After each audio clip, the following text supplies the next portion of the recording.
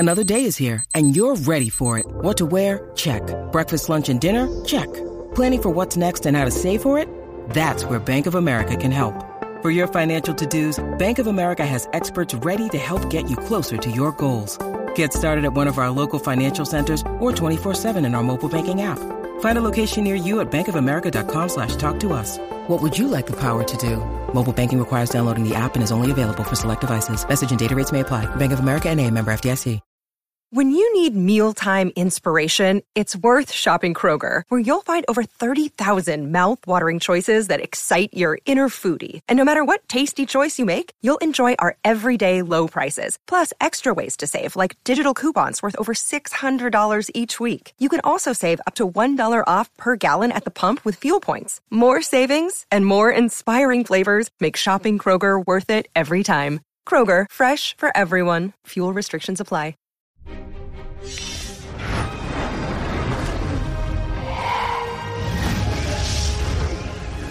Hello and welcome back to the Space News Pod, a podcast about space, science, and tech. I do this every single day, so if you're into those kind of things, make sure to hit that subscribe button. My name is Will Walden. I'm your host, and on this episode, I'm going to be talking about China's new space station.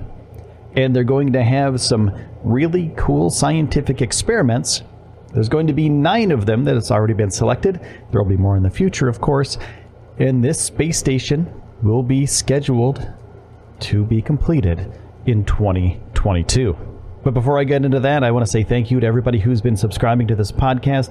You are awesome. Thank you for our Patreon patrons, patreon.com/Space News Podcast. Now let's get into some China space station news. They have 9 new experiments that are going to be happening on the China Manned Space Agency's space station that will be completed in 2022.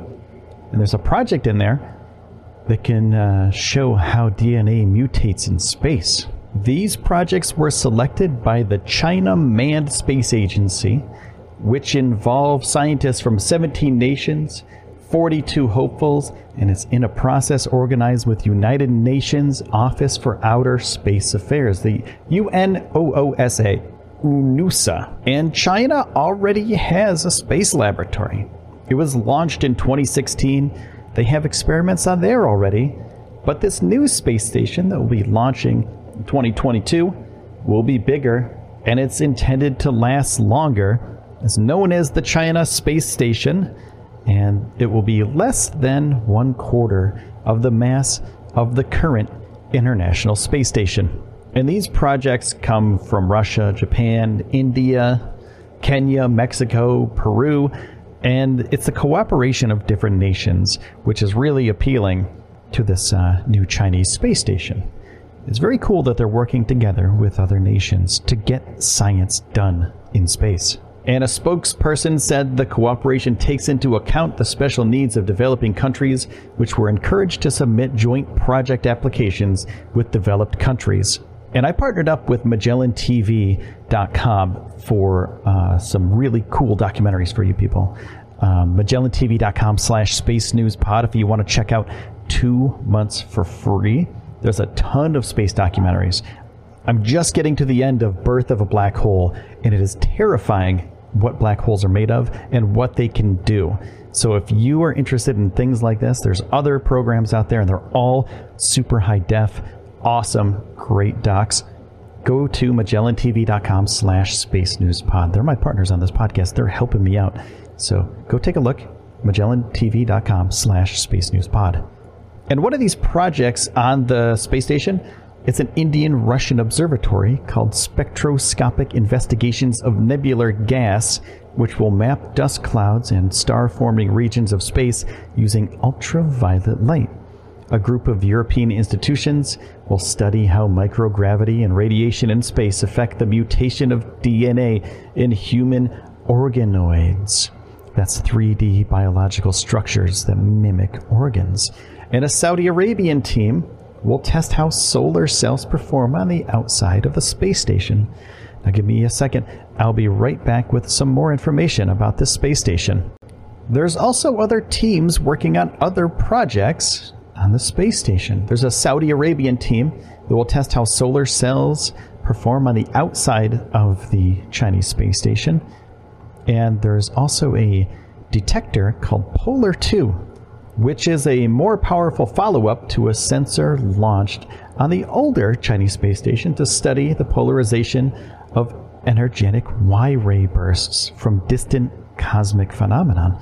And Polar 2 will be built by an international collaboration, and it could even allow astronomers to observe the weak radiation associated with sources of gravitational waves. Now, I think this is really important to point out, that everybody's working together for these projects. You know, the space station isn't just Chinese people doing Chinese work. It is people from all over the world working on this Chinese space station. Well, the experiments are from all over the world. But none of these experiments come from the United States, which it's been forbidden since about 2011 for NASA researchers to collaborate with China. And they need congressional approval to do so. So the UNUSA said that U.S. scientists were eligible to take part and were involved in several applications, but their projects weren't selected.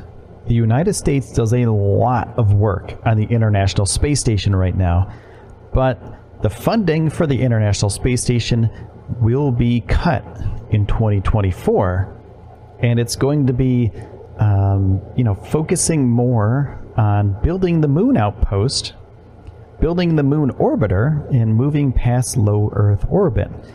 Now, that could mean once the ISS is completely decommissioned, that the only Earth space station will be the Chinese space station. So anything we need to discover in low Earth orbit, if we need to discover anything around the Earth, we have to go to China and give them our experiments. So the International Space Station is huge. This Chinese space station is just a fraction of the size. There's not going to be as much science to be available. There's not going to be enough room for all the people that are in the space station right now, in the ISS right now, to move over to the Chinese space station. So that puts us in a weird predicament where either A, we build a new International Space Station, or B, we just work on the Chinese space station from now on. And that could harbor good things for everybody. If we have to work in space with Chinese scientists and engineers in the Chinese space station, it could be a good way for this to be an international collaboration. So hopefully, once we decommission the ISS, we can all work together in the new Chinese space station.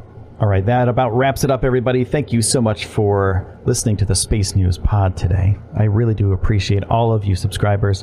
Everyone out there, you are absolutely amazing. Thank you so much for all of the support throughout the time that I've been doing this. We're almost at 250 episodes. We're 230-something right now. I'm not exactly sure. 236 maybe? Somewhere around there. So we got a couple more episodes, and we'll be at 250. There's going to be a pretty big celebration. And I also do a live podcast every single night. You can check that out if you're able to at castbox.fm. You can get the app on any app store, Castbox app, and you can go to the live podcast every single night. We have a conversation. We just talk. I talk back and forth. That's when I upload these live ones. That's from the Castbox app. So it's a live cast every single night. We talk about so many different things. Some people have praised it. They think it's really amazing. They love it. And other people just want their 10-minute hits of space news every morning, every night before they get home, when they drive home, etc. So if you're into a long-form conversation about space, science, and tech, make sure to head on over to Castbox and check out the live show every single night. Thank you so much for taking the time out of your day to spend it here with me on the Space News Pod. My name is Will Walden, and I will see you soon.